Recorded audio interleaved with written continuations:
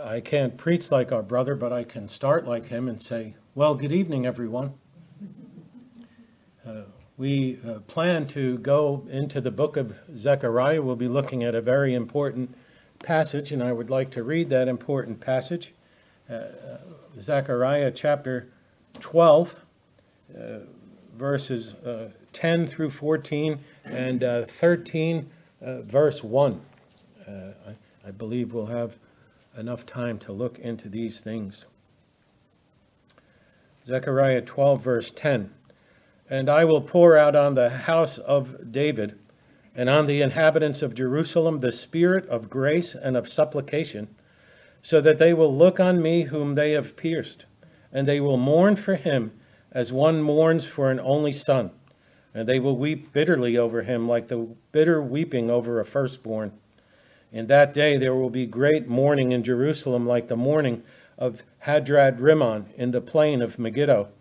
And the land will mourn, each family alone, the family of the house of David alone, and the wives alone, the family of the house of Nathan alone, and their wives alone, the family of the house of Levi alone, and their wives alone, the families of the Shimeites alone, and their wives alone. All the families that remain, each family alone, and their wives alone. In that day, a fountain will be opened for the house of David and for the inhabitants of Jerusalem, for sin and for impurity. Let's pray. Lord, as we come to consider the object of the mourning in this passage, we pray you would give us additional grace and help by your Spirit to contemplate once again the piercing of our Savior. In Jesus' name we pray. Amen. Amen. We have been having new members meetings, and we also are breaking into the section that we covered this morning, and we have visitors. So for everybody, just to bring us up to speed, we are in the second oracle of Zechariah, chapter 11, and or chapter 12 and 13. Chapter 9 through 11 was the first one, the first oracle or the first burden.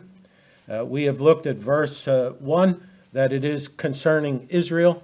We have looked at verse 2, that it is Yahweh's active sovereign power that will do these things. We've looked at verse 2 through 5, Israel conquers.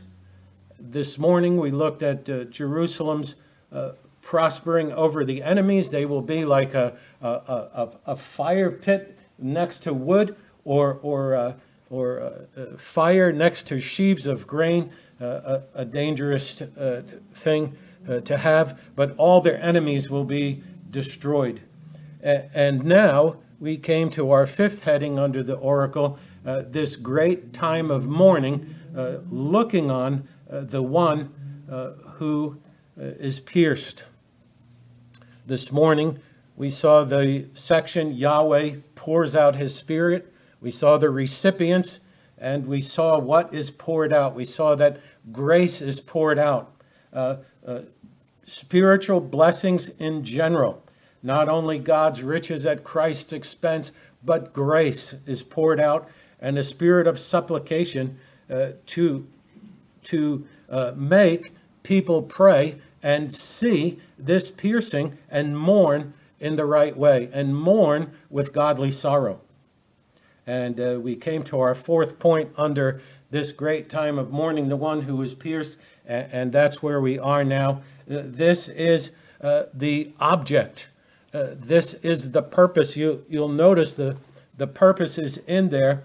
They will be given a spirit of grace and of supplication so that they will look. You need a spirit of grace and supplication to look at the cross of Jesus Christ the right way.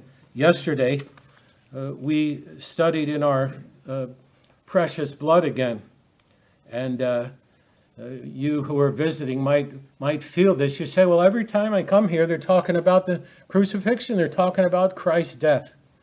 Well, Spurgeon said yesterday, well, he said it a long time ago, but saintly ones find here in the perpetual monotony of the cross a greater variety than in all other doctrines put together. He called it, the preaching of the cross, this perpetual monotony.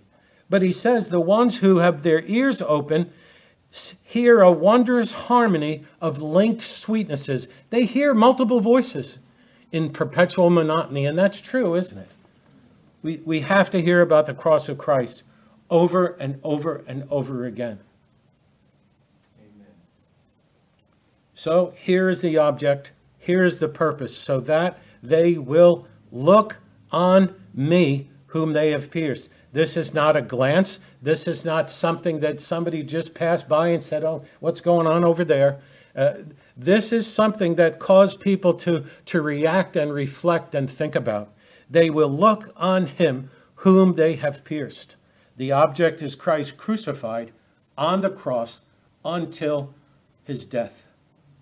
I could not help but link this with our studies because, first of all, here is examples of people who looked at it, who reflected on it without grace and supplication. And our studies in Mark 15, verse 29. It's the full package.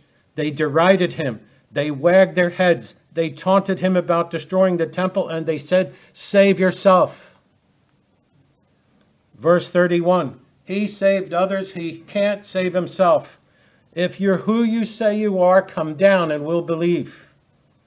The two thieves, it says, even reviled him. That is the view of the cross. That is looking on the one who is pierced without any grace or a spirit of supplication.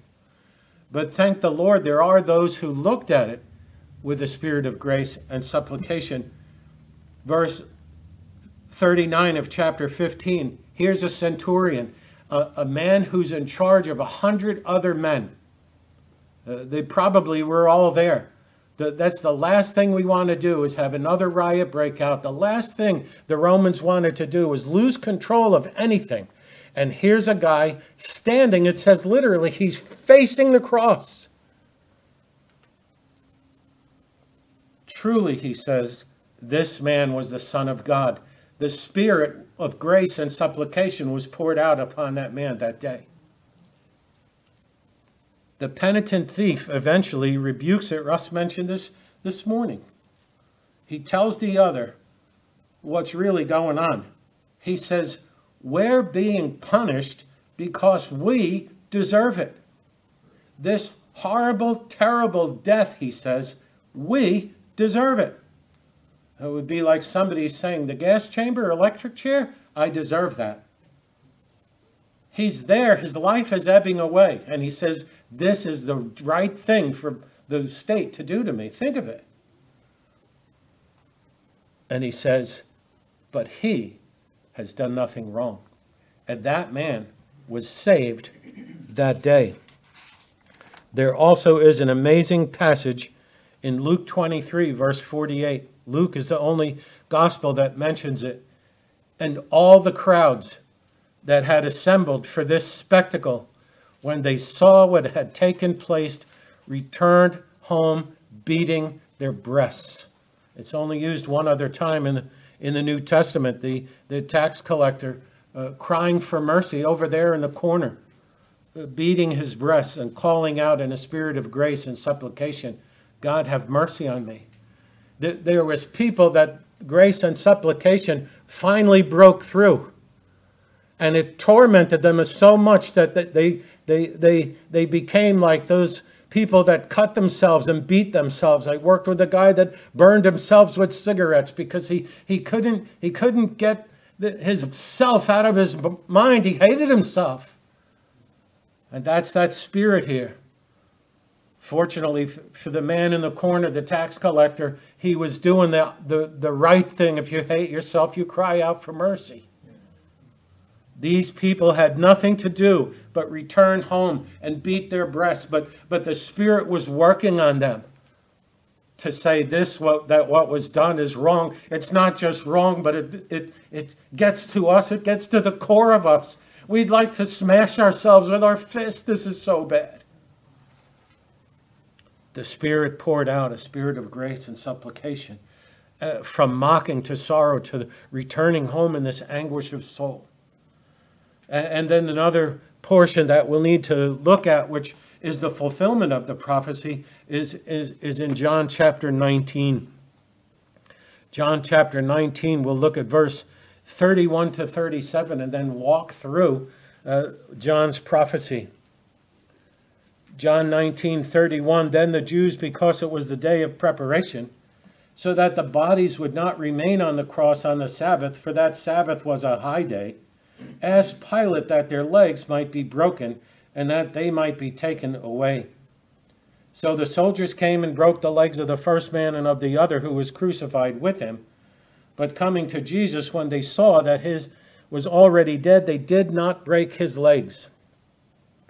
But one of the soldiers pierced his side with a spear, and immediately blood and water came out. And he who has seen has borne witness, and his witness is true, and he knows that he is telling the truth, so that you may believe. For these things came to pass in order that the scripture would be fulfilled, not a bone of him shall be broken. And again another scripture says, they shall look on him whom they pierced.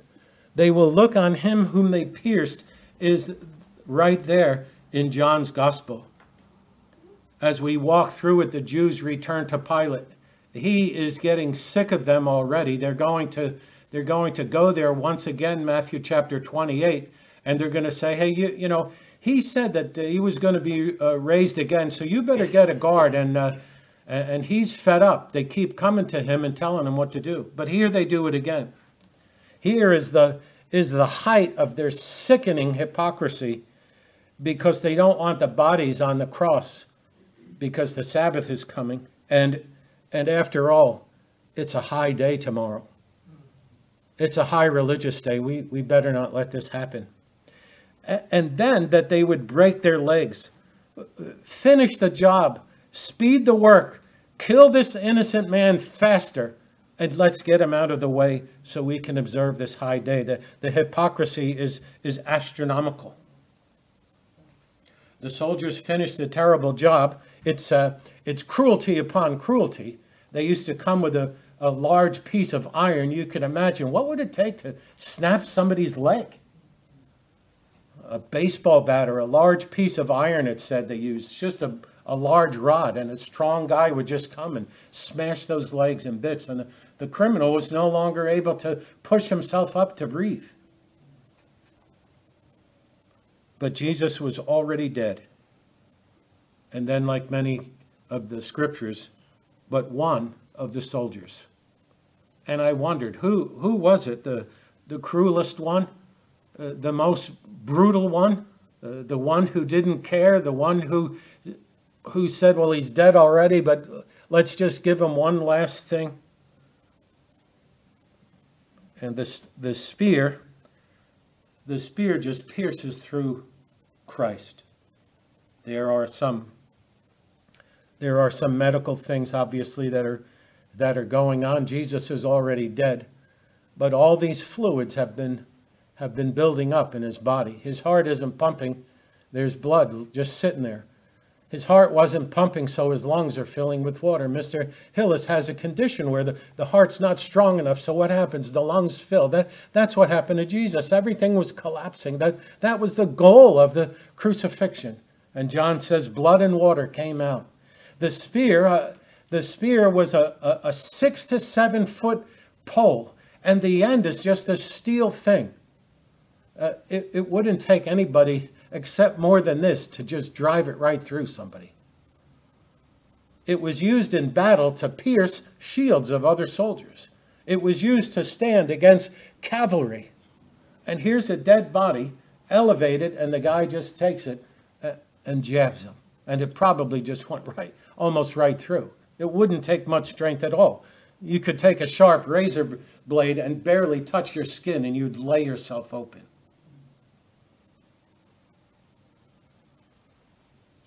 Blood and water come out. There's all discussions about that. But the important thing is that John is standing right there. He's looking at the one who was pierced. He saw the piercing. He knew it was fulfilled prophecy. He says, I saw it. I bore witness. My witness is true. I know I'm telling the truth. And also I have a purpose for you, that you would believe also. Unbelief is so terrible, isn't it? Nobody saw the beginning of the universe, and everybody believes that it started the way they say it did. Oh, it's science. It's science. Somebody could stand at the foot of the cross and tell you what happened, and they'll say, no, that was made up. That really didn't happen. A historical account, and they'll just dismiss it. But something that happened 5 billion years ago that nobody saw, they will say is true. John says, this is so that you may believe, because I was standing right there. This is one of the most amazing passages of Scripture to me, is because 2 scriptures are fulfilled by 1 random soldier and 1 spear. These things came to pass, John says. This was all ordered by God's sovereignty. This was all planned by God, because that guy took the spear, thrust it into Jesus' side, and that moment, 2 prophecies were fulfilled. It's amazing. Not one bone of his will be broken. Psalm 34, verse 20. And John just says, he doesn't say Zechariah. You remember, we've learned about the way the New Testament writers quote. And he says, and again another scripture says, well, I forget right now, another scripture says, but it's still inspired by the Holy Spirit. I'm sure it's the scripture, I just don't remember who. And again, another scripture says, people will look upon him who they pierced. 1 random soldier, 1 act, 2 prophecies fulfilled, so that we can believe. But notice also, there is predicted and continuing piercing of people's hearts. First of all, in Luke chapter 2, verses 34 and 35, Jesus is only 8 days old. They walk into the temple with him to perform the rites of circumcision and get an offering, and they meet Simeon. And Simeon starts talking about things. In verse 34, it says, and his father and his mother marveled at what was said about him. Already what was said. But then Simeon says something amazing. And Simeon blessed them and said to Mary, his mother, you're blessed, but here's some news. Behold, this child is appointed for the fall and rising of many in Israel, and for a sign that is to be opposed. And a sword will pierce through your own soul also, so that the thoughts from many hearts will be revealed. Here he is, 8 days old. And Simeon's prophecy is, he's going to turn this nation upside down. He's going to split this nation in half. He'll be a sign that will be opposed. And eventually it'll be like a sword is pierced into your soul. One of Jesus' words on the cross was to John, take care of my mother. And they didn't leave till the end. She was there. She saw the piercing. She saw the cruelty. She saw the last breath ebb out of her son. And Simeon says, the rise and fall of nations and many hearts will be revealed. But we need the spirit of grace and supplication for God to reveal our hearts, to have us to look at the crucifixion in the right way. The piercing continues even to Acts chapter 2. And here's just a continuation. And when they heard these things, they were pierced to the heart. They were pricked in the heart. Peter's sermon, by the power of the Holy Spirit, bringing the spirit of grace and supplication, pricked people's hearts. You know, all day long, people make a big fuss. Oh, the Holy Spirit came, the Holy Spirit, tongues, tongues, tongues. That is such a secondary purpose for the day of Pentecost. 3,000 souls were saved. 3,000 people were converted. That's what the idea is. The gospel is going to be preached from Jerusalem and all this to the ends of the earth, not speaking in tongues, but you would think that Jesus said, well, speaking in tongues is going to be proclaimed instead of salvation, instead of the cross. Because the focus is on what did the Spirit give to me? What gifts do I have? Me, me, me, me, me. Not him, him, him.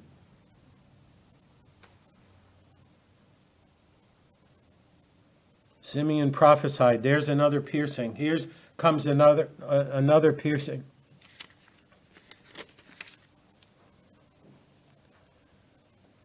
There's also Trinitarian implications in the passage, which is very interesting. So we've looked at the amazing prophecy fulfilled. Now the Trinitarian implications. I believe this is correct. Mr. Phillips says this provides a classic instance of the doctrine of the Trinity as it is expressed in the Old Testament, as well as the deity of Christ, that it makes no sense apart from the doctrine of the Trinity. If you look at verse 10, you will see it.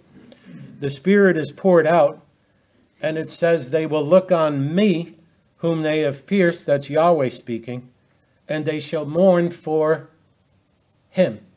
And it changes.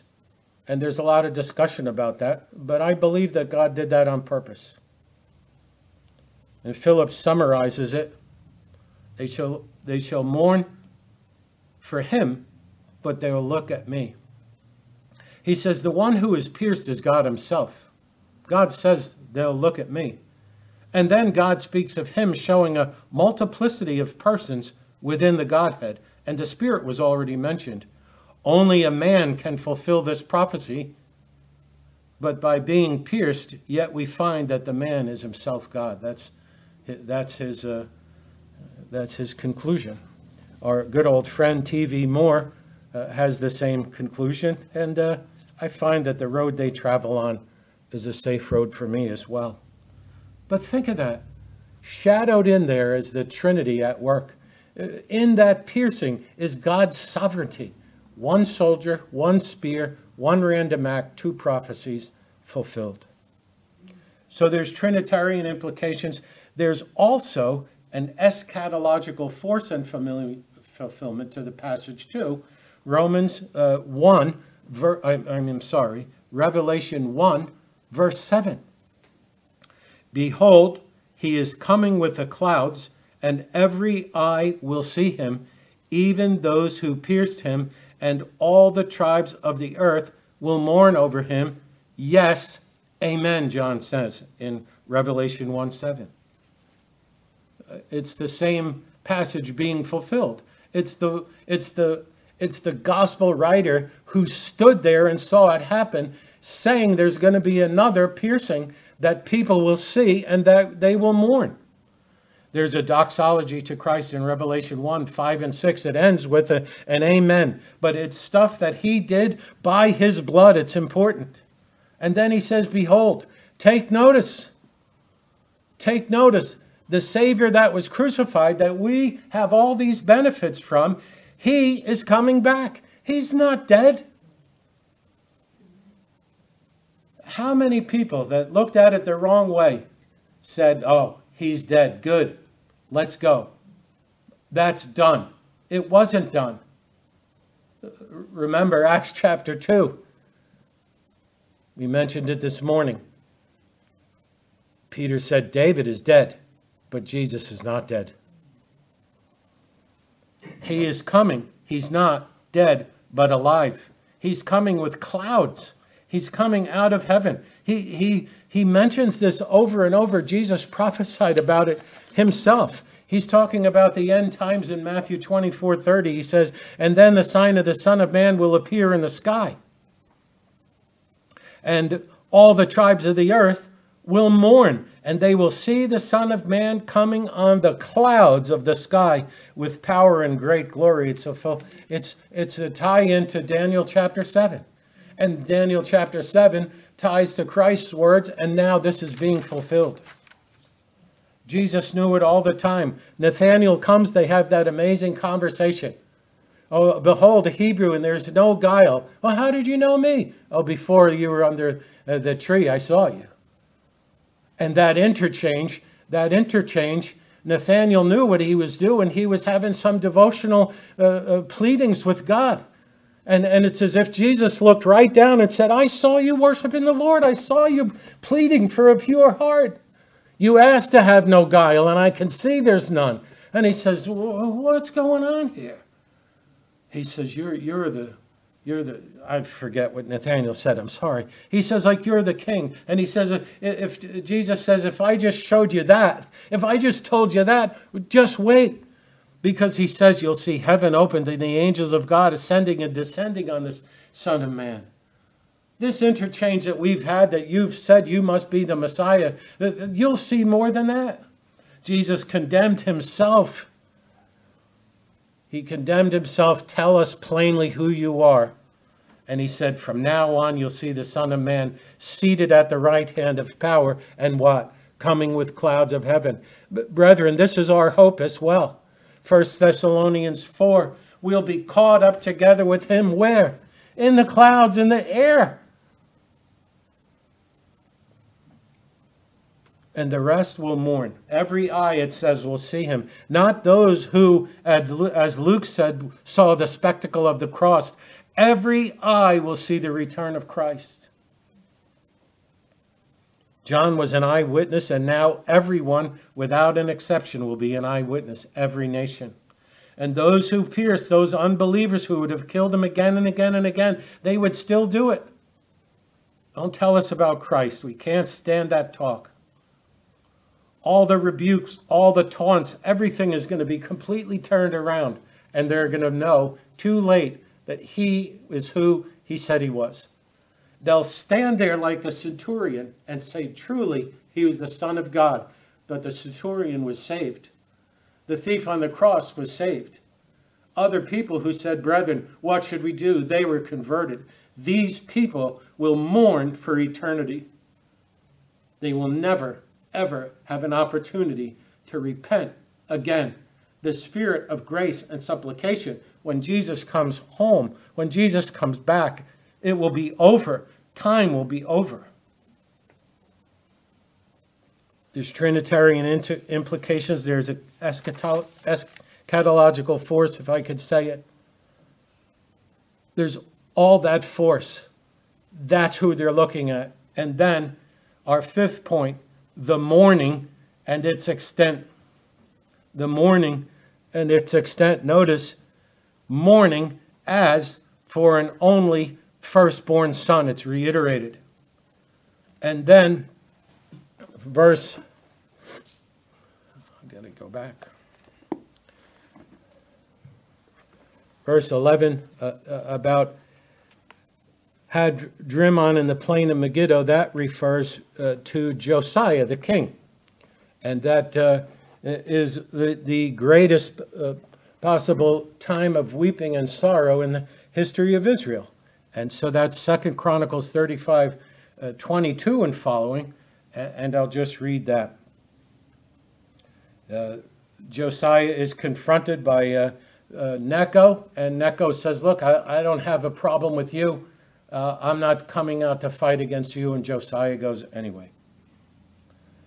Then the archer shot King Josiah, and the king said to the servants, take me away, for I am badly wounded. So his servants took him out of the chariot and drove him in the second chariot which he had and brought him to Jerusalem, where he died. And he was buried in the tombs of his fathers, and all Judah and Jerusalem mourned for Josiah. But notice what else. Then Jeremiah chanted a lament for Josiah, and all the male and female singers speak about Josiah in their lamentations to this day. And they made them a statute in Israel. Behold, they are also written in the Lamentations. There was a statute in Israel written. All the female and male singers got together. The prophet Jeremiah wept also. So this prophecy is pointing to that. It's throughout the whole land. And then notice verses 12 and 13. And the land will mourn. And then he breaks it down into the families. And this is similar to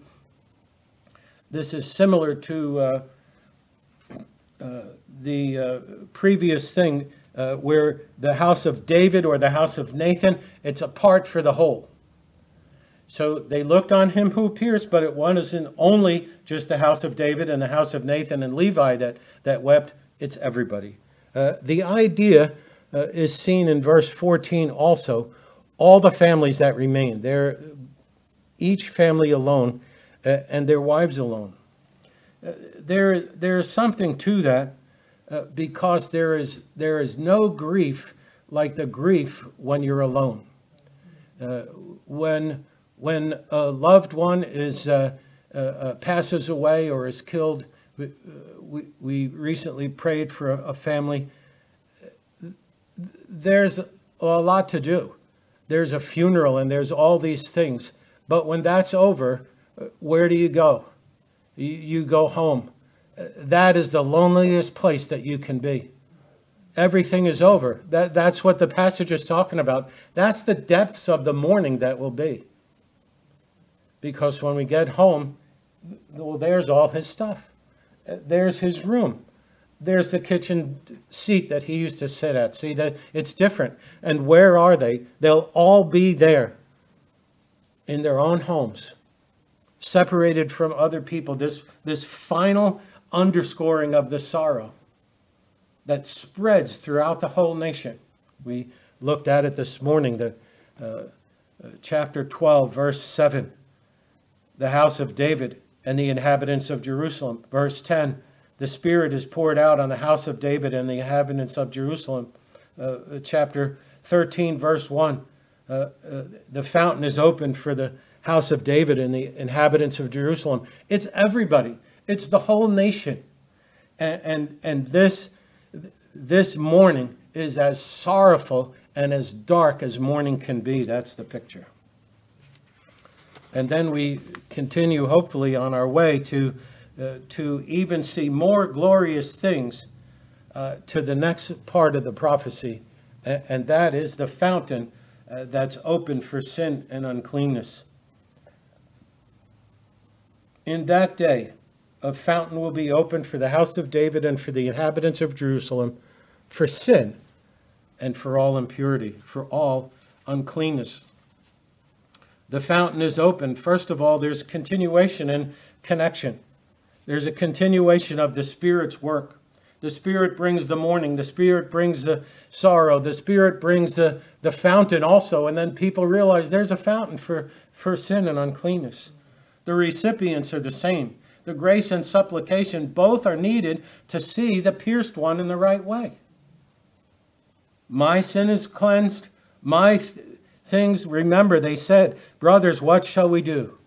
Go to the fountain. Go to the fountain. It's open now. The fountain is opened in a new way. One writer talks about this fountain being open, that it's overflowing, never failing, and there's an inexhaustible supply. That's the idea.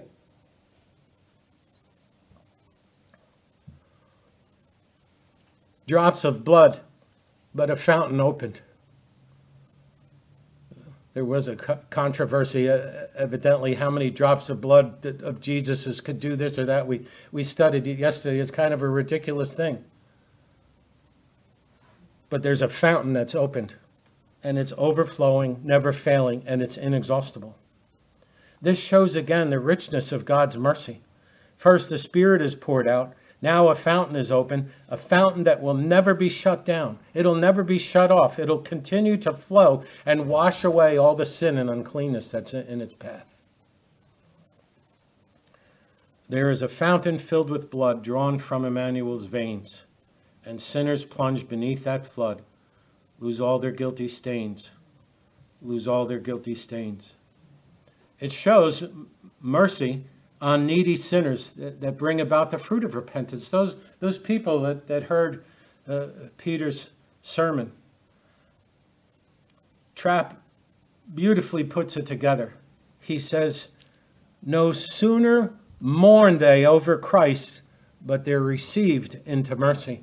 He quotes a psalm. I said, I will confess my transgressions to Yahweh, and you what?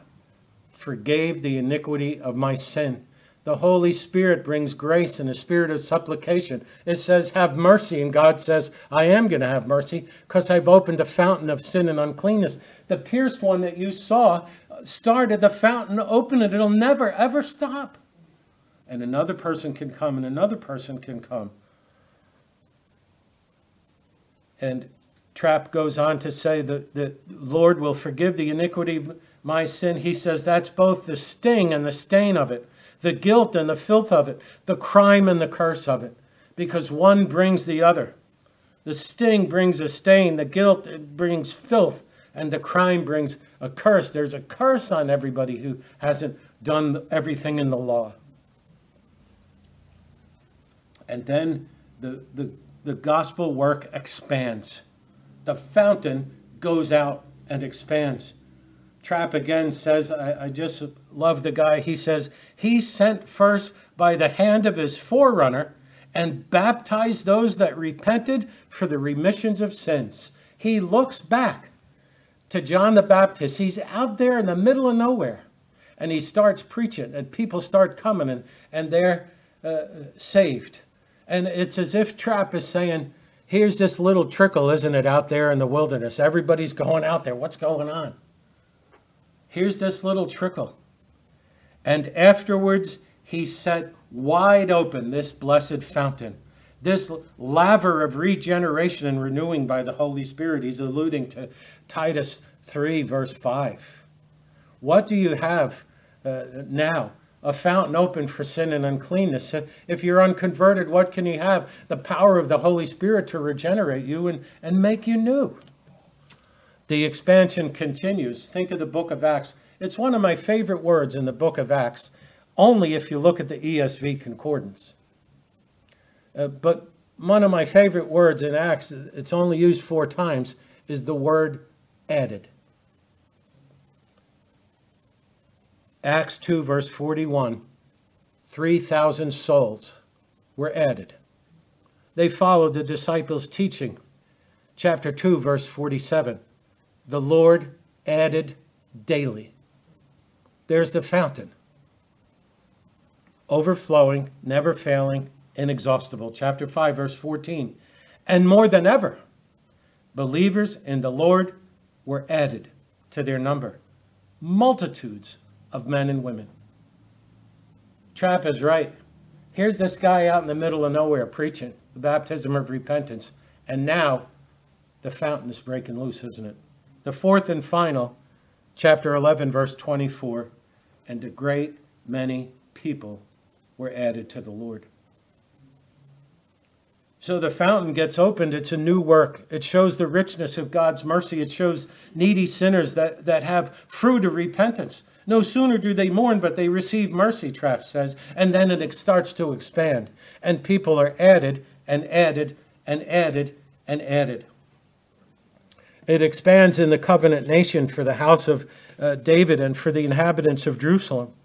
And it speaks from the less to the greater. We've seen that over and over. And it also speaks to an important thing, and that's sin and uncleanness. And I just want to, as we get ready to close, look at Mark chapter 7. Because the scope and the goal of the fountain is something that we cannot take care of. We cannot do it. Law keeping won't do it. Following things won't do it. Notice our problem. Mark chapter 7, verse 20 to 23. What defiles me? What defiles you? What is in your heart? What is in your soul? What is the uncleanness and the impurity that is dogging you, that is attached to you, that clings to you? What is the thing that you cannot wash away like the Pharisees did and try to scrub things off? That which proceeds out of man is that which defiles a man. It's not what's on the outside, it's what's on the inside. But neither you or I can ever get it out. Only the Spirit poured out with grace and supplication can do it. Only that. Only the blood of Jesus. The list is terrible. Horrible. People have been trying to adjust that and change it throughout history. Man's not really that bad, and God isn't really that mad. Those are two of the biggest lies that are set up. But what is here? What is there? What is in you? What is in me?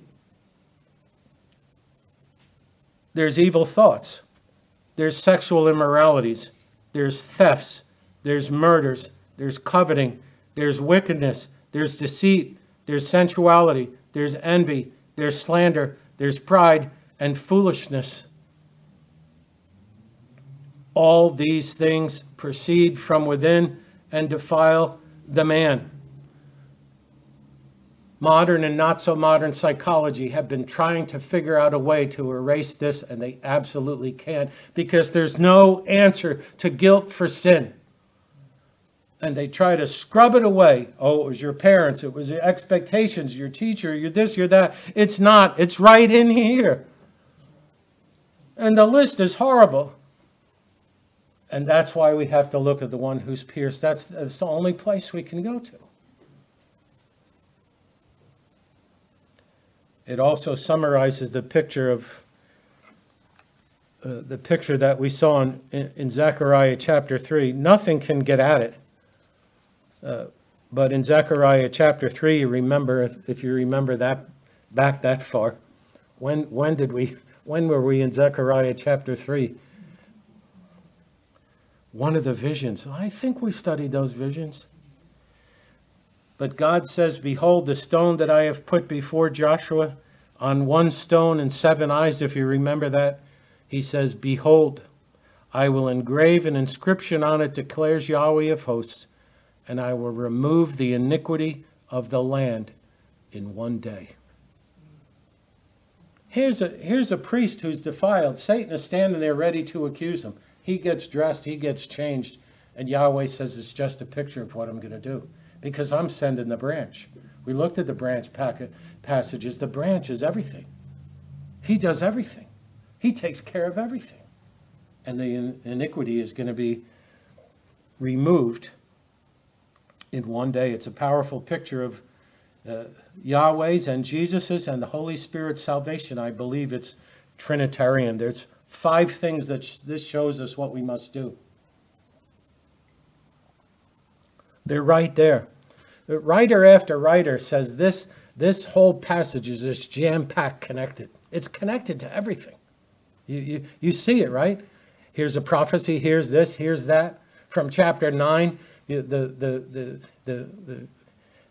king coming in, riding on a donkey. It's all that last week of Jesus' life. But it shows us that we need the Spirit to pour out on us the things necessary for salvation. That's so obvious. Secondly, we need a spirit of grace and supplication. Third, and these are 3 things we must do.